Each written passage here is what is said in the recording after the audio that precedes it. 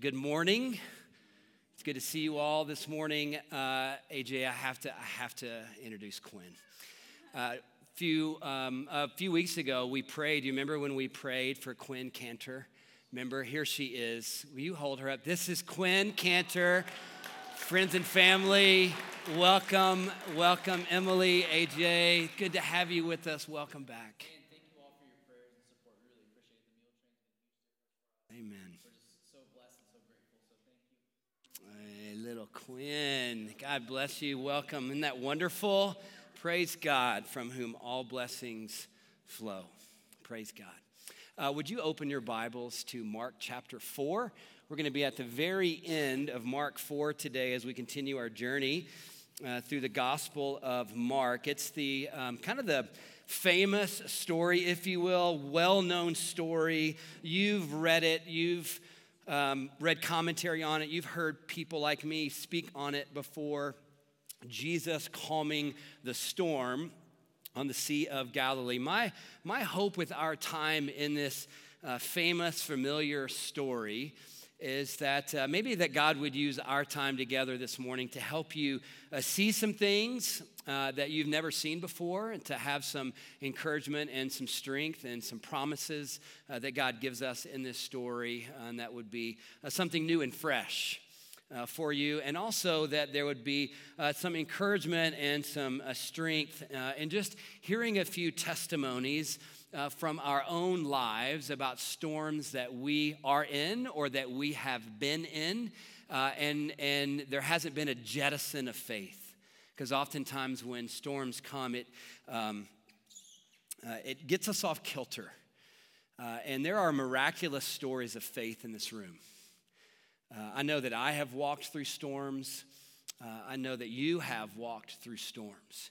And to be with you as friends, to lean in together on the goodness of God, His promises in the midst of storms, is a beautiful picture of the bride of Christ, and we can glean strength. I really believe this from each other and the journeys and the stories that you are walking in faith, wherever that spectrum is for you, in believing and trusting in God, even when life is difficult and hard. Let me give you some geographical context before we read this story. Just a couple of contextual things before we read the passage. First is a geographical context of the Sea of Galilee. Marty Miller, my friend, sent me this painting this week of this painter, I forget his name, of his kind of understanding of what Jesus was doing in this boat in this story. When I was in Israel this summer, had the privilege of being there with Jackson, my son, and a number of other guys from this church and other churches in our community. One of the most thrilling days for me was we got to go out on these two little fishing boats on the Sea of Galilee. And it's a father and a son. The father is on the right. The son is on the left. The son, his name is David. And I'll never forget, these two men grew up on the western shore of the Sea of Galilee in a town called Tiberias, both born and raised there. And this is kind of their business of taking people out in these boats on the Sea of Galilee. And I'll never forget this. David, the son, we're out in the middle of the Sea of Galilee. And he's looking due north. I've mentioned this before. He's looking due north, and his left arm goes to the western shore of the Sea of Galilee, and his right arm goes to the eastern shore. And he says, everything that's above my arms in this northern loop of the Sea of Galilee is 2/3 of the life and the ministry of Jesus. In his 3 years of ministry, that is 2/3 of his ministry. And we were talking, he's telling lots of stories, and somehow the conversation lent itself to this story in Mark chapter 4, our passage of the morning, and the Sea of Galilee. And one of the things that he said to us was 10-foot and higher waves are not uncommon here.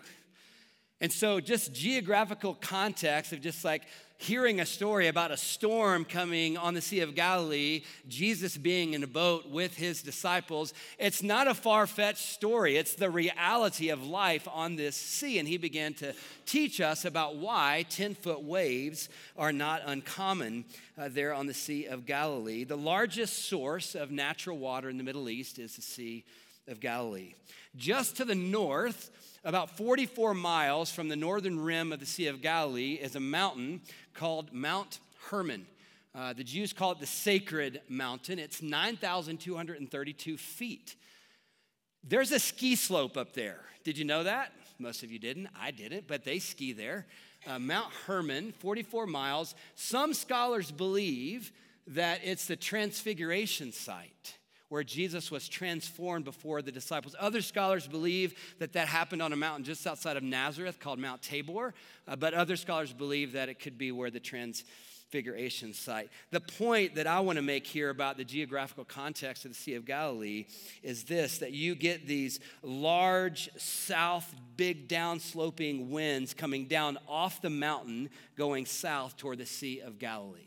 So just the reality of the atmospheric conditions presents these strong winds, southern winds coming down off of the mountain. Well, you also have, to the east, you have the desert, and to the west, you have the Mediterranean Sea. And so in addition to the strong southern winds coming off of Mount Hermon, you have these crosswinds coming from the east and the west. And so 10-foot waves and higher are not uncommon. This is just the reality of life on the Sea of Galilee. Another context point, the story today is Mark's first nature miracle. So it's the first that there's been miraculous things happening in the ministry of Jesus in chapters 1 through 4 that we've already talked about. Paralytics being healed, people being released from demonic oppression. There's lots of miraculous things that we've been seeing, but this is the first nature miracle in Mark's gospel. We spent time last week talking about the supernatural realities of the kingdom of God, because one of the things that we talked about last week was when Jesus said the kingdom of God is like a mustard seed. He's not comparing the kingdom of God to a mustard seed, but what happens to a mustard seed. And what Mark tells us is that the mustard seed becomes a branch. But what Luke and Matthew tells us is that the mustard seed becomes a tree.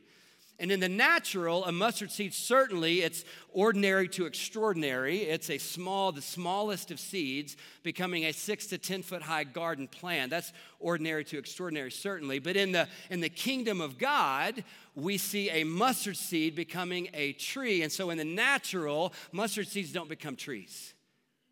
But in the supernatural, mustard seeds become trees. This is the kingdom of God. It is supernatural. You guys with me? It is supernatural. It is miraculous. And so some of the questions that we were asking ourselves last week was, does your faith have room for the supernatural? Does your faith give room to the miraculous, unexplained, powerful realities of the kingdom of God? And we said, if you are following Jesus, your faith must have room for the miraculous. So we're the third Sunday of Advent today, Latin word adventus, which means coming. Colossians 1 tells us that Jesus, that everything in the world was created by him and for him. That Jesus, the Trinity, creating the world, that God became a baby, that a virgin was conceived of the Holy Spirit and birthed the creator of the universe. Christmas. 3 wise men saw a star. They were in the east and they were a star, and they follow a moving star that rests over a little town called Bethlehem. Miraculous. This baby was born to die on a cross, atoning for the sins of the world. Jesus died on a Roman cross on a Friday, and he bodily arose 3 days later. Miraculous. Our Christian faith, or the Christian faith perhaps that you are considering wherever you are today, our worldview, this faith is built on the foundation of supernatural, miraculous realities. Does your faith have room for the miraculous? Mark 4, verses 35 to 41 is about the miraculous. And it is also about the reality that storms come into our lives. And then when they come, not if they come, when they come, how do the people of God respond to the storms? Do we hold on in faith and in hope in the midst of those storms because of God's promises? Or do we get caught up in the hardship, in the storms, and our faith gives way to fear and doubt? Our faith in the promises of God, in the goodness of God, in the presence of God gives way to, God has abandoned me. God has abandoned us.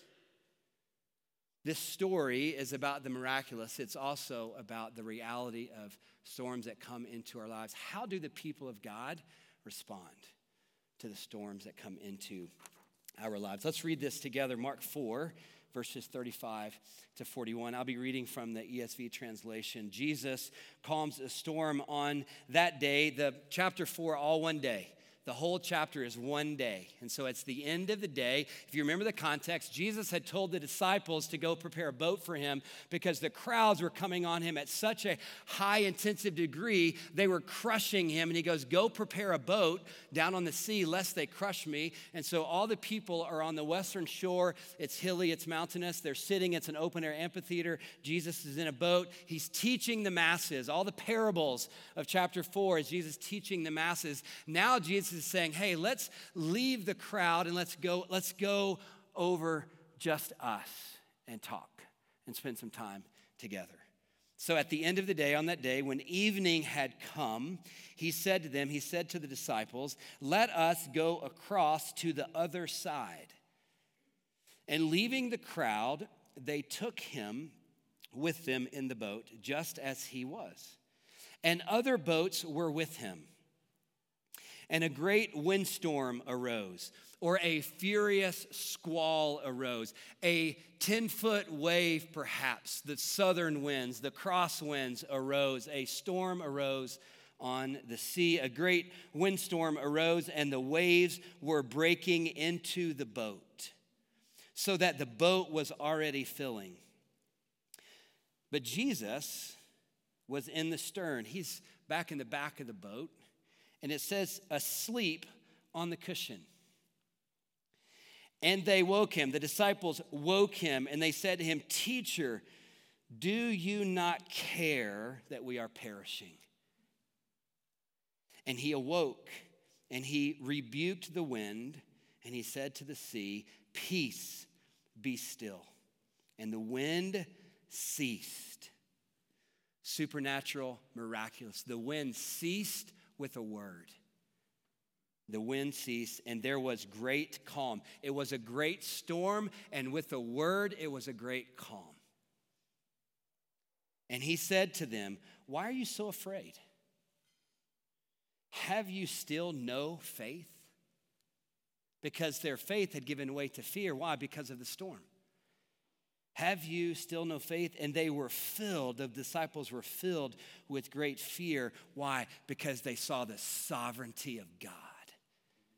They saw the holiness and the power and the sovereignty and the supernatural reality of God. And they were filled with awe and fear. And they said to one another, Who then is this? Remember everything that they had already seen. Everything that we've already been studying over this whole semester. Who then is this? It's the same teacher that called them to be his disciples, but it's like this new awakening to his sovereignty and his power and the supernatural. And they said to one another, Who then is this that even the wind and the sea obey him? This is the word of God. I don't think that I have to work too hard as a teacher this morning to make this relevant to our lives. Storms of life. I don't think I have to convince you that storms are reality in the lives that we live. Storms, hardship, brokenness, it's part of our journey. It's accepting life on life's terms. You will have them. You have had them. You are in them. And you will meet them again. Some storms, we see them coming. We get a warning. So I grew up in Tennessee, and tornadoes are much more prevalent there than they are here. And in the town that we lived in, Franklin, Tennessee, they had these tornado siren warnings. So in case you weren't like paying attention to the weather, or you didn't have your phone, or you didn't get a text, it's just like these loud sirens would begin to go throughout the city, and you could hear them everywhere in the town. And so when that happened, you knew in a moment, this is a tornado warning. You hunker down, you get into the bottom floor of your house, you find a room that doesn't have any windows, you get all your kids in there, and you hunker down and you wait on the tornado to pass. If you live in a coastal city, you have the same things, and the meteorologists are giving you all of the warning about what's coming, and they name the storms all these names, which doesn't make sense to me, but whatever. I'm not that. But it's just like they should name hurricanes like intense names, not like Sally, or Betsy or whatever. I've never gotten that before. It's like, anyway, sometimes you get a warning. Jesus gave the disciples a warning in John 16. It's the day before he goes to the cross, and he's giving his disciples an actual real warning about storms. And he says, in this life, you will have tribulation, but take heart, I have overcome the world. He gives them a warning. Don't be surprised. It's coming, but take heart, because I have overcome the world, and I'm with you and you are with me. Some storms we don't see coming. We don't see them coming. There's no warning at all. And one moment in life, all is well, and the next moment in life, all is hell in just 1 minute, just like this. I believe that's what James was telling us in James chapter 1. When he says, count it all joy when you meet various trials. There's no warning sometimes of storms. You're just living your life. You're doing what you do every day. You're living the rhythm of your life. And all of a sudden, tragedy, sickness, whatever it may be. And he says, consider it or count it joy when you meet them. The testing of your faith produces steadfastness. It produces perseverance. These disciples, they're so thankful. End of an exhausting day. Jesus is done teaching. Hey, let's get in the boat. Let's go to the other side. Yes. No warning. They're in the sea. Furious squall comes up. And when that storm came, when that furious windstorm came, they weren't prepared for it. Their faith wasn't prepared for it. And it lent them to this statement in Mark 4:38. Do you not care that we are perishing? It's an indignant, accusatory, angry, fear-based, anxiety-driven statement to Jesus, who, by the way, again, was taking a cat nap in the back of the boat, which probably frustrated him as well.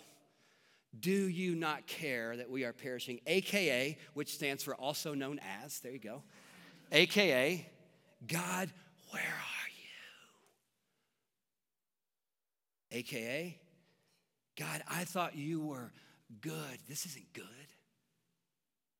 AKA, God, why is this happening? Do something. Don't you care, God? Don't you care?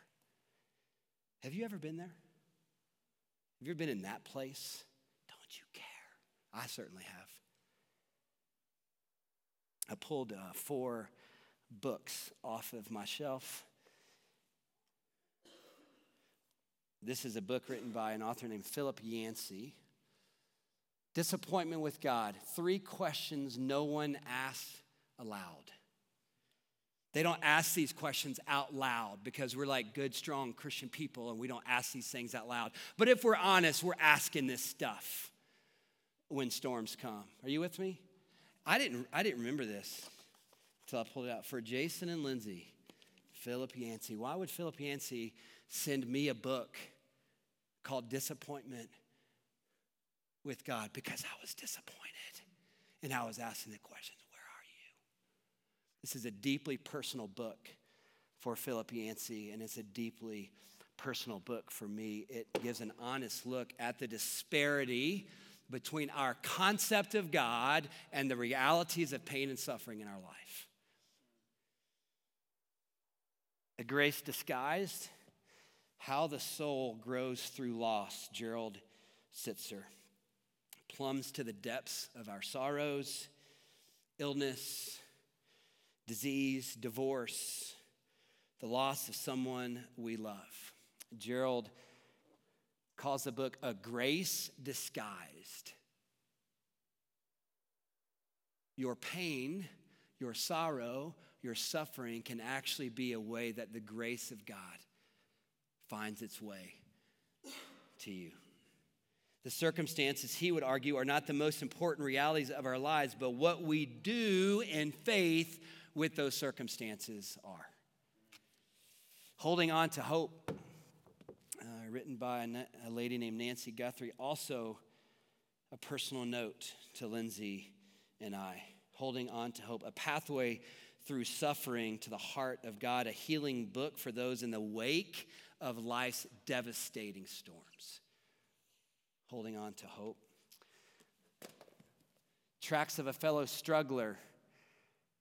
John Claypool wrote this book in 1974. It's the story of his own journey through suffering and loss, through his own dark night of the soul. And I joined him. On this track. These books, church, are on my shelf because I have cried out to God this verse. Don't you care that I'm perishing? I think the question that we have an opportunity to really consider this morning is, how do we survive the reality of storms in our life? How does our faith, how does our hope, how does our peace survive the reality of storms in our lives? How do we hold on to our hope and not jettison our faith when the storms come? How do we do that? I think that this story, what we're engaging on this morning, is the brass tacks of our faith.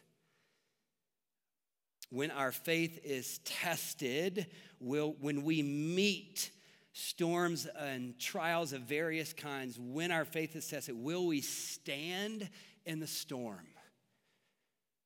Do we have a belief in God, a resolve in God, a trust in God, a faith in God that can withstand real storms?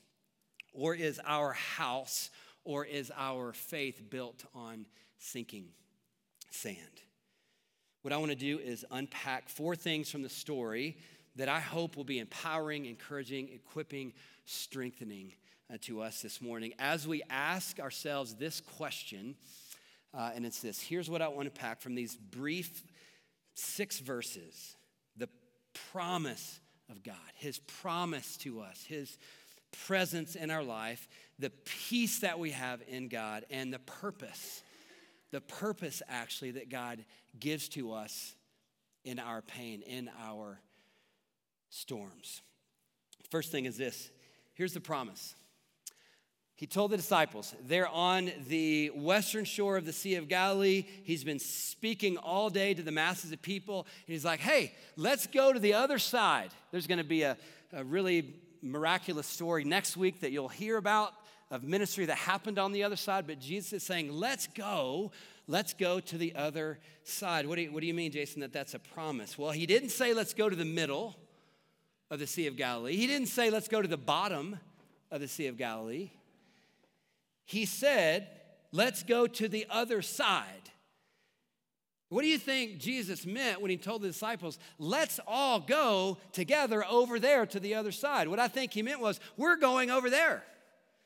That's where we're going. It's a promise that he gave them. And again, they had seen a lot of miraculous things leading up to this story. But as I thought through it this week, it's like, you know what? They had seen a lot of miraculous things happen for other people. but they hadn't experienced some miraculous things happening in their life yet. And so when the storm came, faith was out the window. That's why Jesus said, have you no faith? And they went straight to anxiety and to fear. They hadn't seen it for themselves, and their faith weakened, and they go to fear and doubt. They lost sight of the promise, let's go to the other side. And they awakened Jesus with an indignant wail of complaint, as if he was responsible for all of it. And I just go, man, isn't this so relevant? Isn't this so relevant? That I trust God when I have what I need and when I have what I want and when life's going kind of the way that I want it to go, and I trust God and my faith is strong and I feel God's presence and I'm engaged, but life is going well. And then when a tragedy comes or when a storm comes or when hardship comes into my life, I'm so prone to wander, moving from faith to fear, even blaming God for it all. Holding on to the promises that God has spoken to us, I believe, is so essential. Holding on to promises that God has given us in the midst of the storms of life is so essential, even if we don't feel it. Our faith can't ebb and flow, church, by the circumstances of our life or what we feel. Our faith is rooted in the presence and the promise of God. And we have real, tangible, liberating, hope-filled, joy-filled promises that God has given us. We believe in the supernatural message of the kingdom of God, that God came to us in a baby, died and rose again 3 days later, and is sitting at the right hand of God, waiting for the Father to send him back for the second advent. This is the foundation of our faith. And so when we're in a storm, I really believe no matter what the circumstance is, or no matter what we're feeling, if we're not rooted in the promises of God, we are tossed to and fro by every wind that comes our way. And we are likely to give way to fear and anxiety and even consider jettisoning our faith, which is what I see in this story that the disciples are on the verge of doing. But Jesus said, let's go to the other side. We're going to the other side. Have you ever been saying goodbye to a friend? Maybe you're at an airport or you don't live in the same place and you love this person and you're saying goodbye. And you kind of mean it like in a funny way, but you're like, hey, I'll see you on the other side, Kevin. Like if I don't see him again after today, I'll see you in eternity. And it's kind of a funny statement, but the reality of that statement, if you really think about it, is like, oh, I'm going to be on the other side. And I believe because you believe in Jesus, you're going to be on the other side. So I'm going to see you on the other side. Whether Jesus calms this storm that I'm in right now, or I live through this storm for a long time, I'm going to see you on the other side, bro. What do you mean by this? I think it's an assurance. We encourage each other with these things. We give each other assurance of our faith that this life is not the end. We are sojourners here. This is not our home. God is preparing, John 14, God is preparing a mansion for you. And if it weren't so, I wouldn't have told you so. Like we're going somewhere together, and Jesus said, oh, I'm with you, and we're going to get to the other side. Whether it's on this side of heaven or on the other side of heaven, the promise of Jesus, I'm going to get you to the other side of this storm. Do we believe that? Can we access the strength of that this morning? Second thing I want to point out is the presence. He said, let's go to the other side. In other words, let us go. Let us go. I'm going with you. It's not you go, it's we go. Let us go to the other side. The promise assumes his presence always in our life. The promise assumes the presence of God. In the storm or on the other side of the storm, let us go, me and you, us together. Hebrews 13:5, Hebrews 13:5, I will never leave you or forsake you.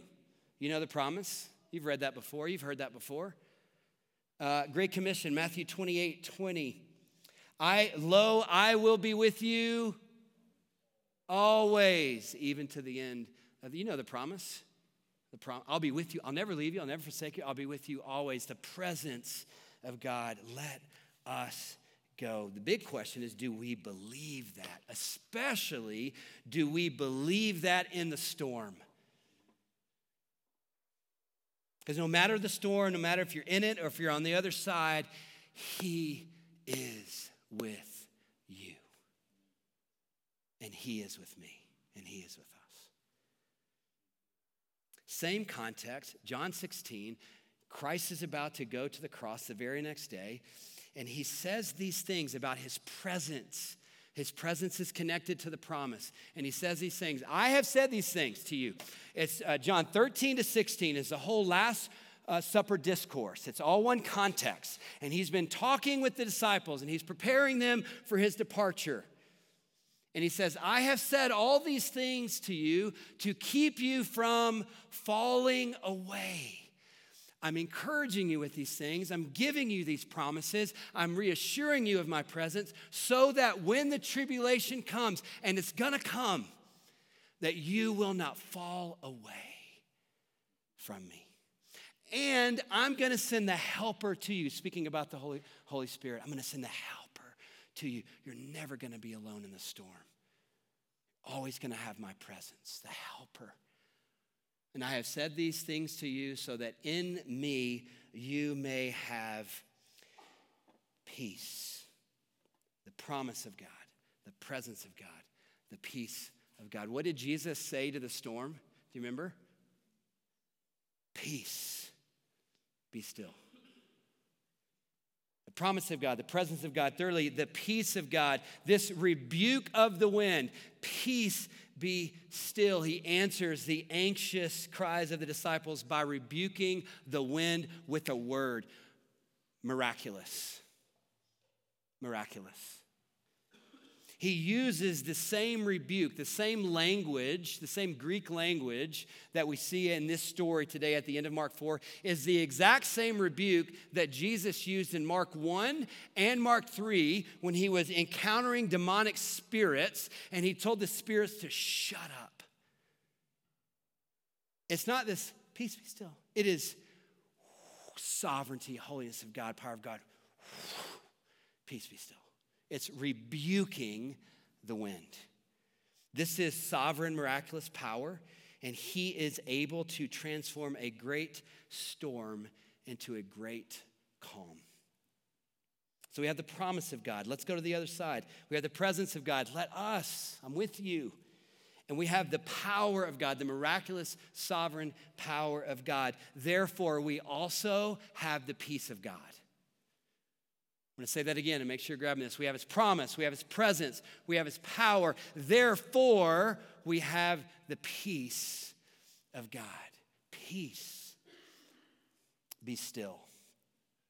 In me, you may have peace.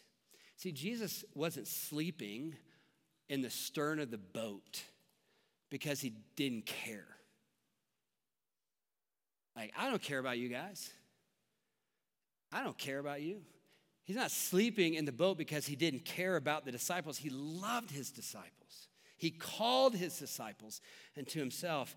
Jesus is at rest in the boat because he is never panicky or afraid in the midst of any storm. Because he is the sovereign Lord of glory.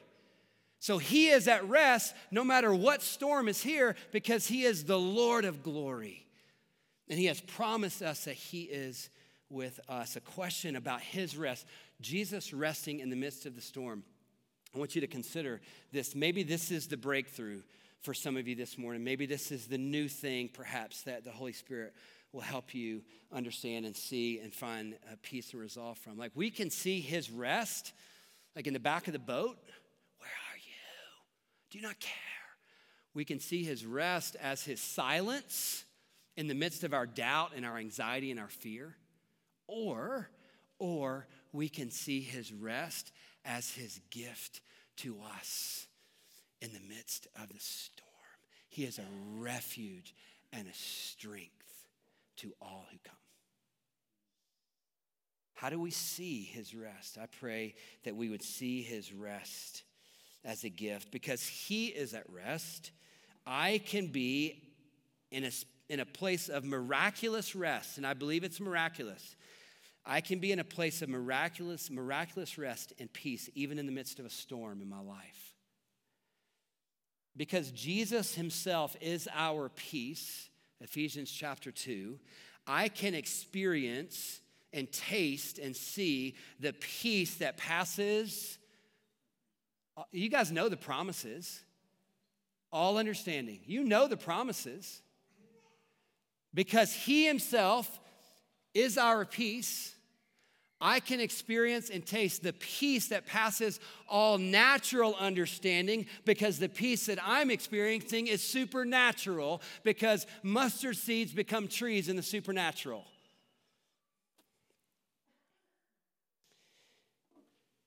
Last thing, the purpose. Did you notice? I don't know that I ever noticed that there were other boats in this story. Did you catch that when we read the story? It wasn't just one boat with Jesus and the disciples. There were other boats with them. What's the purpose? The other boats. What happened when Jesus calms the storm in the boat that he's in? Guess what happened to all the other boats that were around? The storm also calmed in their life as well. Your storm, whether you are in it now or you are on the other side of it, gives you an opportunity to help others going through similar storms that you are in or that you have been in. I believe that God doesn't waste our pain. I believe that he takes everything, even tragic things, and uses them somehow in his sovereignty, in his promise, in his presence, in his peace for good. I believe that there's purpose to our storms, my storm and your storms. God doesn't waste our pain. Paul says this to the church in Corinth, 2 Corinthians 1, 3-4. Blessed be the God and Father of our Lord Jesus Christ, the Father of mercies and the God of all comfort. He's the God of all grace. He's also the God of all comfort, who comforts us in all our affliction, so that we may be able to comfort those who are in any affliction with the comfort with which we ourselves are comforted by God. There's purpose to your pain, whether you're in it or whether you're through it. Revelation 12:1 is talking about the enemy of our lives, the enemy of our souls, the enemy of the kingdom of God, the enemy of Jesus, Satan himself. And there's this declaration in Revelation 12:11 that they, the church, the bride of Christ, that they overcame, that they triumphed. And there was two things that empowered them to overcome and triumph and conquer. One is the blood of the Lamb. They overcame, they conquered, they triumphed because the blood of the Christ, Jesus Christ. And they overcame because of, does anybody know? Testimonies. Me talking to you talking to me, you talking to your neighbor, you encouraging one another with your stories. You're in a storm, somebody else in the family's in a storm. I don't have all the answers. I'm holding on to faith as best I can, but I know what it's like to be in a storm, and I'm going to come sit with you in this storm. Or I've been through this storm. God's actually brought me to the other side of it, and if he can bring me through it, I believe that he's going to bring you through it, so I'm going to walk with you for a while. They overcame because of the blood of the Lamb and the word of their testimonies. I was engaging with this passage with a group of guys that I am privileged to hang out with and spend time with every Wednesday lunchtime. Some young guys and some older guys like me.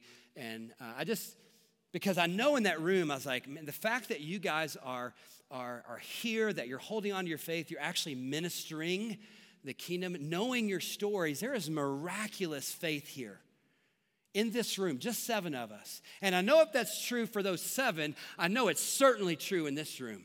And we overcome by the blood and the word of our testimony. So we got to talk to each other about our testimonies. So I'm encouraging you with this. Fill in the blanks and tell somebody. Fill in the blanks and tell somebody. Here's what my friends told me. We did this exercise. I was in the storm of a school shooting. And my faith was strengthened by God's people helping me along. 2 of the guys in the room, I was in the storm of losing my father to sickness and disease at a young age. 2 of the guys in the room, I was in the storm of an oppressive, manipulative, fear-based religion, spiritual abuse. I grew up in that storm. One guy, the storm of divorce in my family at a young age. One guy, my dad got cancer. One guy, sudden tragedy, no warning, sudden tragedy, loss of someone. I know those stories are here. We need to encourage each other, amen? With the truth of the gospel, Jesus died and rose again. Come on, hallelujah. And we have his promise. We have his presence. We have his power. Therefore, we have his peace. Therefore, God has given us a purpose together in our day. Let's pray. Lord, we need you. Oh, Lord, we need you. We need you every hour. Oh, Lord, we need you. And I speak your promises and your presence and your power and your peace over each person in this room. A peace that passes understanding. I speak the blood of the Lamb and the testimonies of the saints of God rising up in worship to encourage faith to stand in the storms of life. Lord, we bless you for this story and the empowerment that it gives us. I pray that we would lean into our faith, we would lean into you and lean into each other. In Jesus' name, amen.